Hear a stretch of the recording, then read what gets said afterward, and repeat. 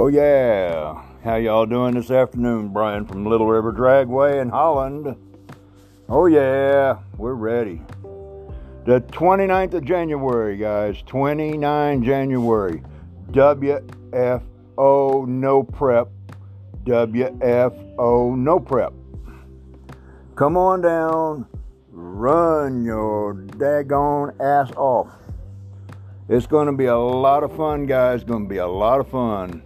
What they're looking for is just regular streeters. So, yeah, come on down. It's going to be a ton of fun. Ton of fun. Then we're closed all the month of February. But we're reopened the 3rd and 4th of March. 3rd and 4th of March. Keep that in mind. Furious Friday is back on the 3rd of March. Furious Friday. Along with import versus domestic. And on the 4th, we got it again, baby. Got your vintage drag racing. Vintage drag racing. Only the first of 2 this year.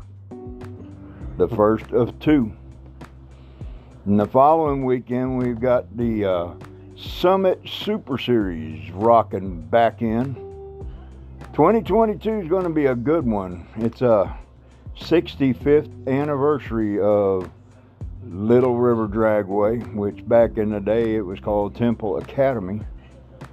Now it's Little River Dragway. And yeah, it's going to be fun. 65 years in the books. Longest continuously operating, continuously sanctioned by IHRA track. So, yeah, buddy. Come on down. We're going to have a lot of fun. We got some great stuff coming up this year. Great stuff. Remember what I was saying last year about Furious Friday? Anything goes. You don't know what's going to show up. 3 times last year we had, 2 times we had a jet funny car. 1 time we had a jet dragster. I'm looking for a lot more coming up due to the impending closure of Alamo City Motorplex and the impending closure of Houston Raceway Park. So come on out. Let's have us a blast on the 29th.